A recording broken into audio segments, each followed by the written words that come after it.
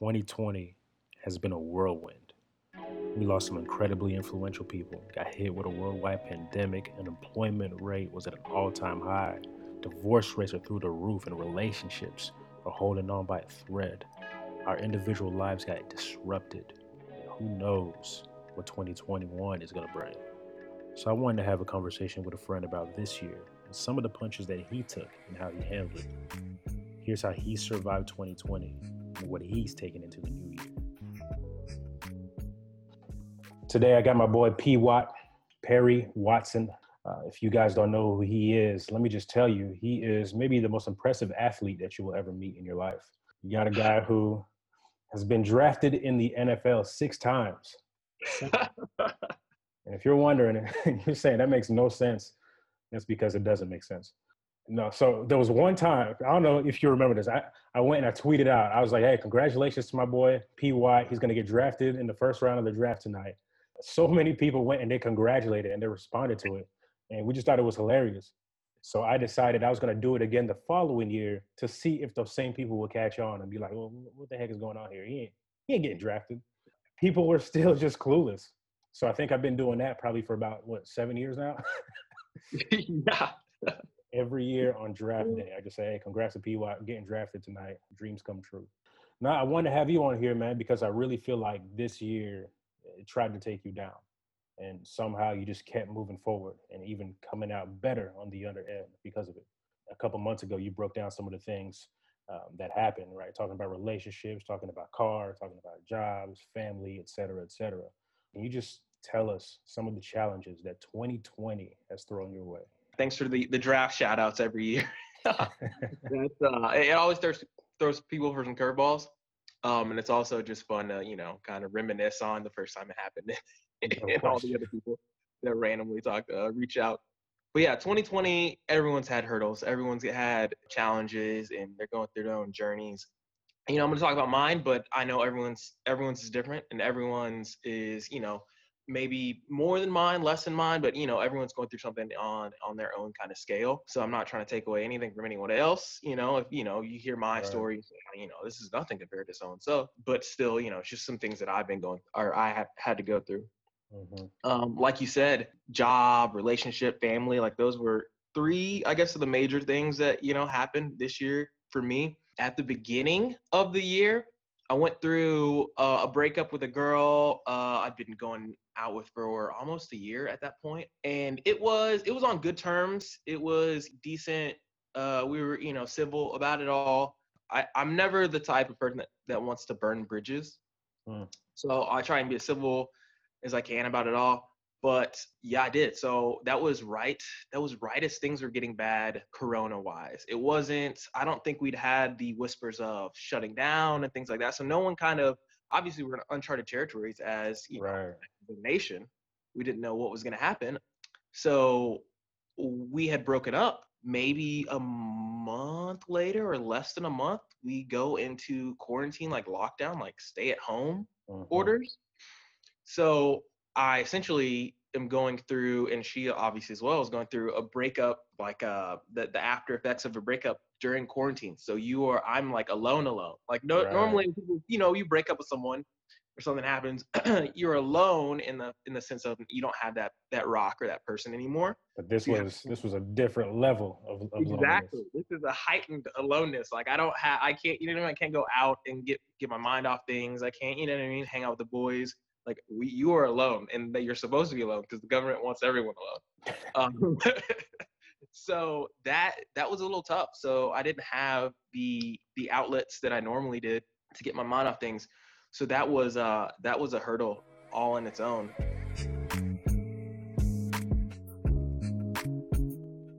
There's something that you said that I want to unpack real quick. You talked about the relationship and how you weren't able to get your mind off of things and go out and do what you do. So obviously in previous relationships after a breakup, that was the technique. That's what you would do. Hey, let me go get my mind off things. Let me go out, whatever it is. Do you think that it was more or less beneficial this way, knowing that, hey, I ain't got nothing to do, so I got to stay here and deal with this thing internally? Good question. At first, I would have told you it was worse because I'd never actually had to sit there and think about those things and kind of go over it or self-reflect.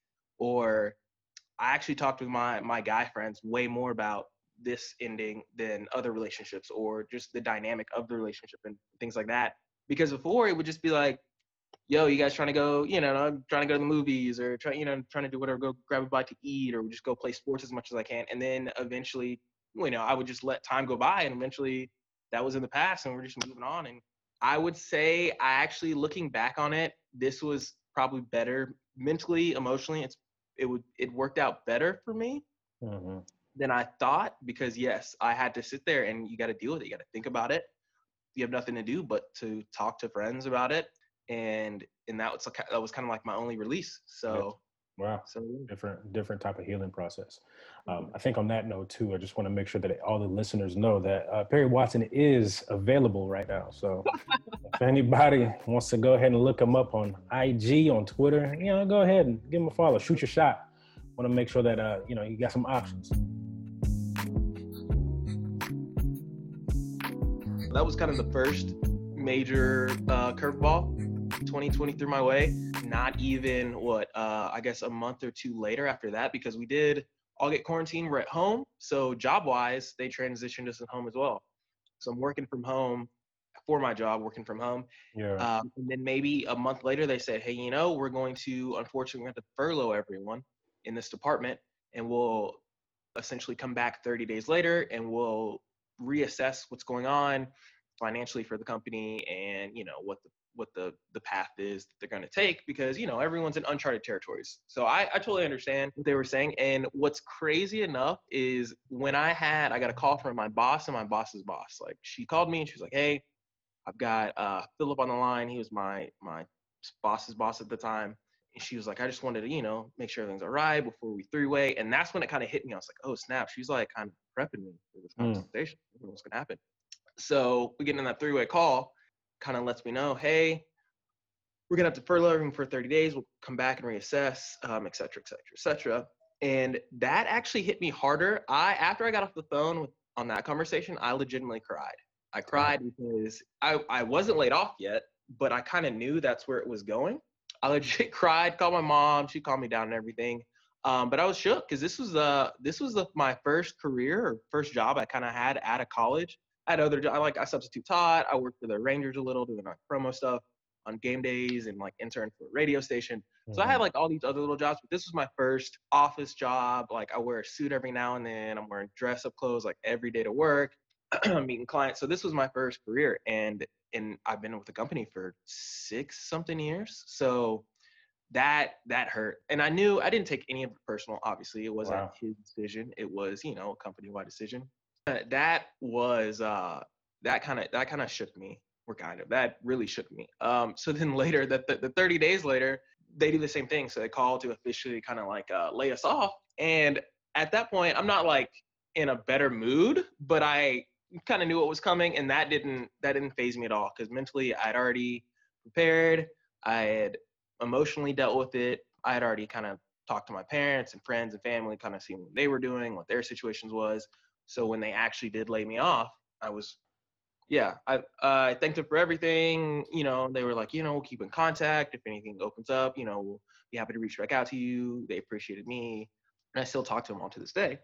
After maybe a week later, my former boss called me. He's like, hey, I've got a guy. He's one of his really good friends at the time throughout life. He's like, hey, he owns a sports complex out in Fort Worth. I'd love to give him your contact information because I think you'd be a great fit because your background. I'm like, oh, yeah, perfect. Sign me up. And at this point, no one knows what's going on. I don't have a job. This is the first time I'm legit jobless. I'm unemployed. So I'm like, hey, I got to get a job. I don't know. I don't know what the future holds. This guy calls me maybe 2 days later, talk on the phone, and he's like, yeah, everything's shut down obviously right now, but you should come out here. We can walk around the complex. I can give you a tour. We can see how you like it. And I'm like, sure. So I go from a month of not knowing what my job is going to hold to now I don't have a job to now I'm essentially doing a casual interview for a new job. So I get out there. The guy's super awesome. The complex is great. It's Game On Complex in Fort Worth. Gotta shout them out because they eventually I offered me a job. Spoiler alert. Um, and they also have a spot out there called Apex Training, where a bunch of like pro athletes go to train for combines and the draft. And Patrick Mahomes is out there every now and then. It's crazy. It's a big deal out there. I didn't know. So they offered me a job, which was great. So I worked for them for a couple months, and that was great. It was super slow at first. I was just kind of learning how to do everything I was doing. I was an operations manager for football and the soccer stuff out there. So I was doing that as the world transitioned to attempt to slow COVID down and then open up in stages. So we did start getting like, they would let them do like outdoor sand volleyball because it was only like 2-on-2 and 3-on-3, and everyone's pretty spaced out. So they were doing sports like that. And I was helping oversee all the other random things that were going on there.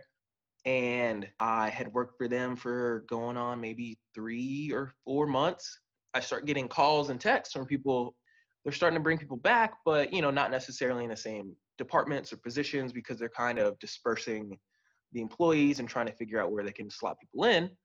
So I got some old contacts that are reaching back out and saying, "Hey, would you be interested in working in Department B because we think you would really like it?"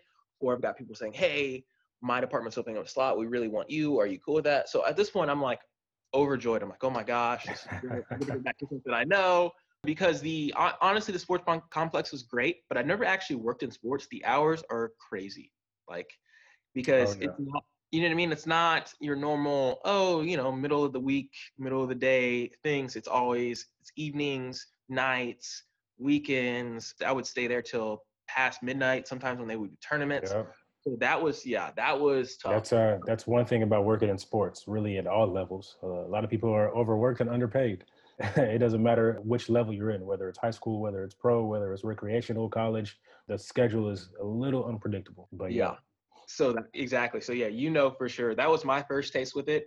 I had worked for the Rangers way back when I was younger, but I wasn't even thinking like, oh yeah, I'm just at the ballpark. I'm not thinking like, it didn't really feel like work. But now that I was actually in it doing operations, I was like, wow, this is a lot of work. It's not good pay a lot of times, and the hours are all over the place. So I was jumping at the gun to get back. Eventually called me back, offered me a job in a different department in a different part of town, and I accepted. So I hopped back in there. I've been there for maybe almost 2 months now, I think, maybe going on 3. So I'm doing that, and it's nothing is at all what I was doing before. So I'm learning a whole new job, got a whole new boss, different coworkers, a different building. I'm commuting like 30 something minutes to work, which is different for me. I was doing like 5 minutes before, me. I think I moved closer to where I work every year. So that's been a roller coaster. And then lastly, it was last year before COVID, even before that, me and my dad, we have a really good relationship, are not the most well-rounded. We just hadn't talked a lot. And I think it was mostly me. I was just busy with life and I would make excuses. So I put all that a lot on my shoulders. Mm-hmm. And I feel like we started falling out of contact because he would hit me up less and less and less. So I was trying to make an effort to, once I kind of got things settled down for myself, to build that relationship back up with him. And I think we started strengthening our bond again. And that's when COVID hit. So then we really couldn't do anything. At first I was like, man, this is another step backwards. Because we would, we'd go out to Topgolf or, we'd go out to eat. But now everything's shut down. And once again, all these things are happening in my life. And I don't know if I'm going to have a job. I don't know where I'm working. Emotionally, I'm on a roller coaster, go through a breakup. Now I'm sitting home alone for days and days and days. My dad was someone, obviously, your parents are someone you should turn to. And it wasn't an automatic for me to turn to my dad, which is, that's kind of not a red flag, but it kind of, opened my eyes like, hey, I need to do something about this.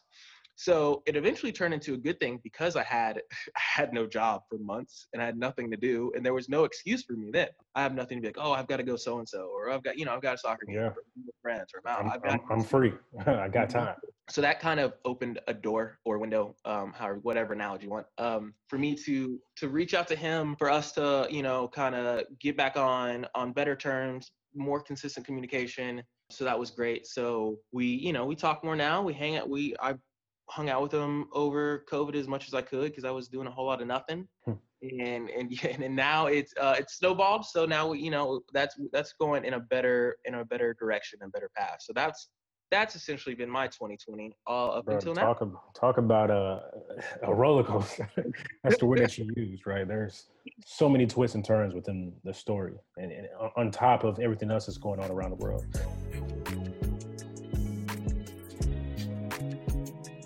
They tell you that you're going to get furloughed, you get off the phone and you cry, which is interesting because I think on the outside looking in, nobody would ever be able to guess, oh, he took this really hard, right? I always say, like, one thing that I really admire about you is that you handle life with so much grace, right? It seems like you never allow yourself to get immensely stressed out. Your emotions are pretty stoic, or they're pretty level, right? And it seems like you're always in a good mood, to be quite honest. So is that accurate? And do you have just really good coping mechanisms, or what is it? So thank you. Yes, humble brag. I would say that's accurate. For the longest time, I've had like the most just carefree and positive attitude. I don't know what it is. I don't know if I'm just was born like this, but yes, like I don't let stress get to me that much. I do get stressed out about things because everyone does. Don't get me wrong. Right. We're all human, but I've learned just over times, I guess, to not let it phase me. I get this question honestly whenever I meet new people or friend groups, and then like they grow to learn who I am or more about me, and they're like, God, this guy, you know what I mean? This guy's always smiling, he's always in a good mood, you never seem stressed, what's going on? Like, so I get this question every now and then, and I honestly think back, and it's the weirdest phrase or way to put it, but I think I was blessed to have God throw me like tests and challenges early in my life, Mm. which kind of strengthened like just me as a person in my armor. I go back to like in high school. I had a bunch of friends, was on the football team. I was, I was peaking. I don't know what you want to call it, but I was, I was living my best life, as they would Right. say. Sports and football in general, football for sure, was the cherry on top. That was like the apple of my eye. I was the thing I loved the most. I wanted to do if I could for forever. Like it brought me the most joy. It took my mind off of things. I was good at it. Like it was the say all be all end all to everything in my life at the time. And senior year of high school, tore my ACL. Not even like yeah, it was before the season even started. So I think it was in spring ball. So technically, I think I was still a junior, Mm. but I missed the entire senior season of football.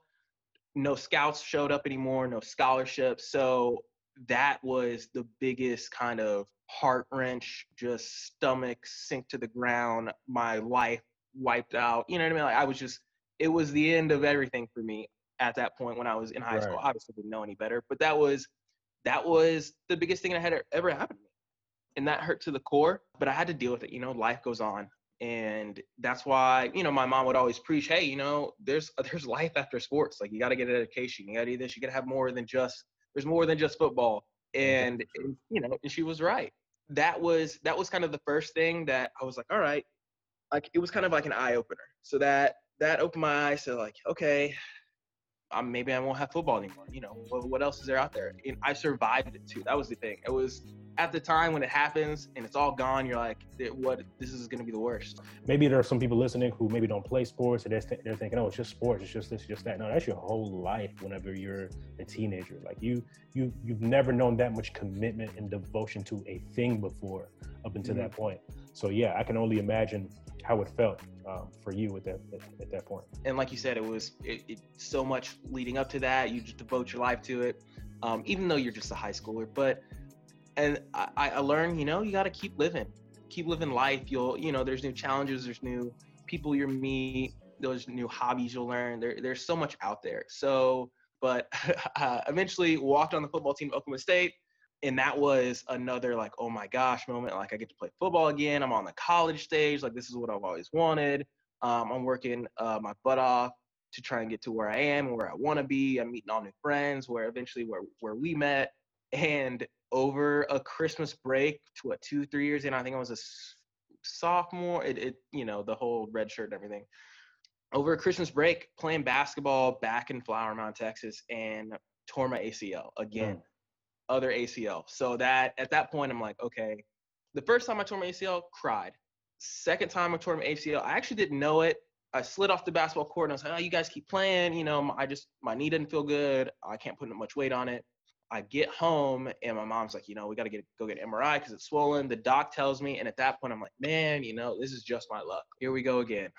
That reaction was dumbed down multiple notches from what happened the first time I did it. So the second time, I don't know how to say it. I've become accustomed to like, hey, if trauma happens, something really bad happens, like it's okay. You're going to get through it. Life is not over. Like, you can still walk, you can still talk, you can still see, you still have friends, family, good support group.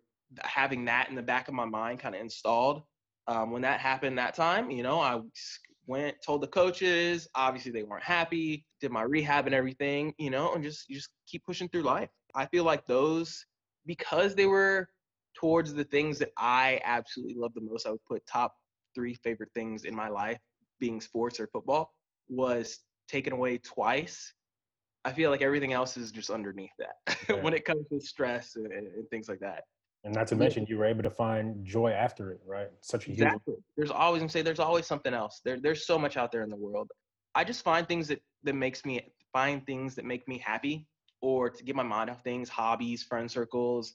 I would tell people, just find whatever makes you the most happy, or find people that share common interests with you.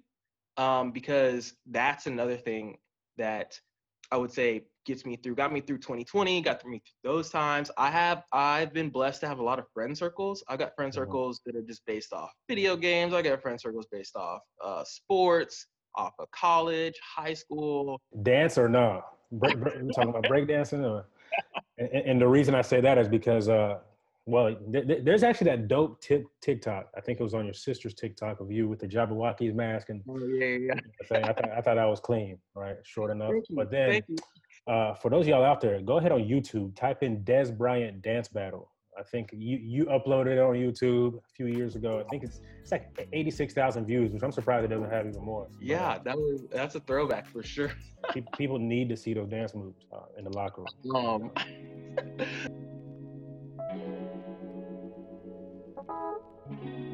If you think about having all your emotions in separate jars, you want to have, you never want like your frustration, your stress, your worry, like those jars of emotions to be the same size as like happiness and joy and caring and compassion or trust. Obviously, you want to have all those emotions because you need to. We're all human. You need to feel it all, express it all. But you never want your jar, that is your hypothetical jar of frustration, to be the same size as your jar of happiness. So when you're feeling your most happy, it's as full as the jar can get. And obviously that's like when you're a kid on Christmas, things like that, like your heart is going to explode because you feel so much joy. Stress, if you know what I mean, maybe you are super stressed at work, you're super stressed at home, but even if that jar is all the way full, you don't want that jar to be the same size as your happiness. And I think that's kind of the best way to put it. And I think of it mentally. So even if I am stressed about things, or I'm frustrated about something, I know like, hey, I don't need to let this get to the point of where it's bigger than my other emotions that I can have. Wow.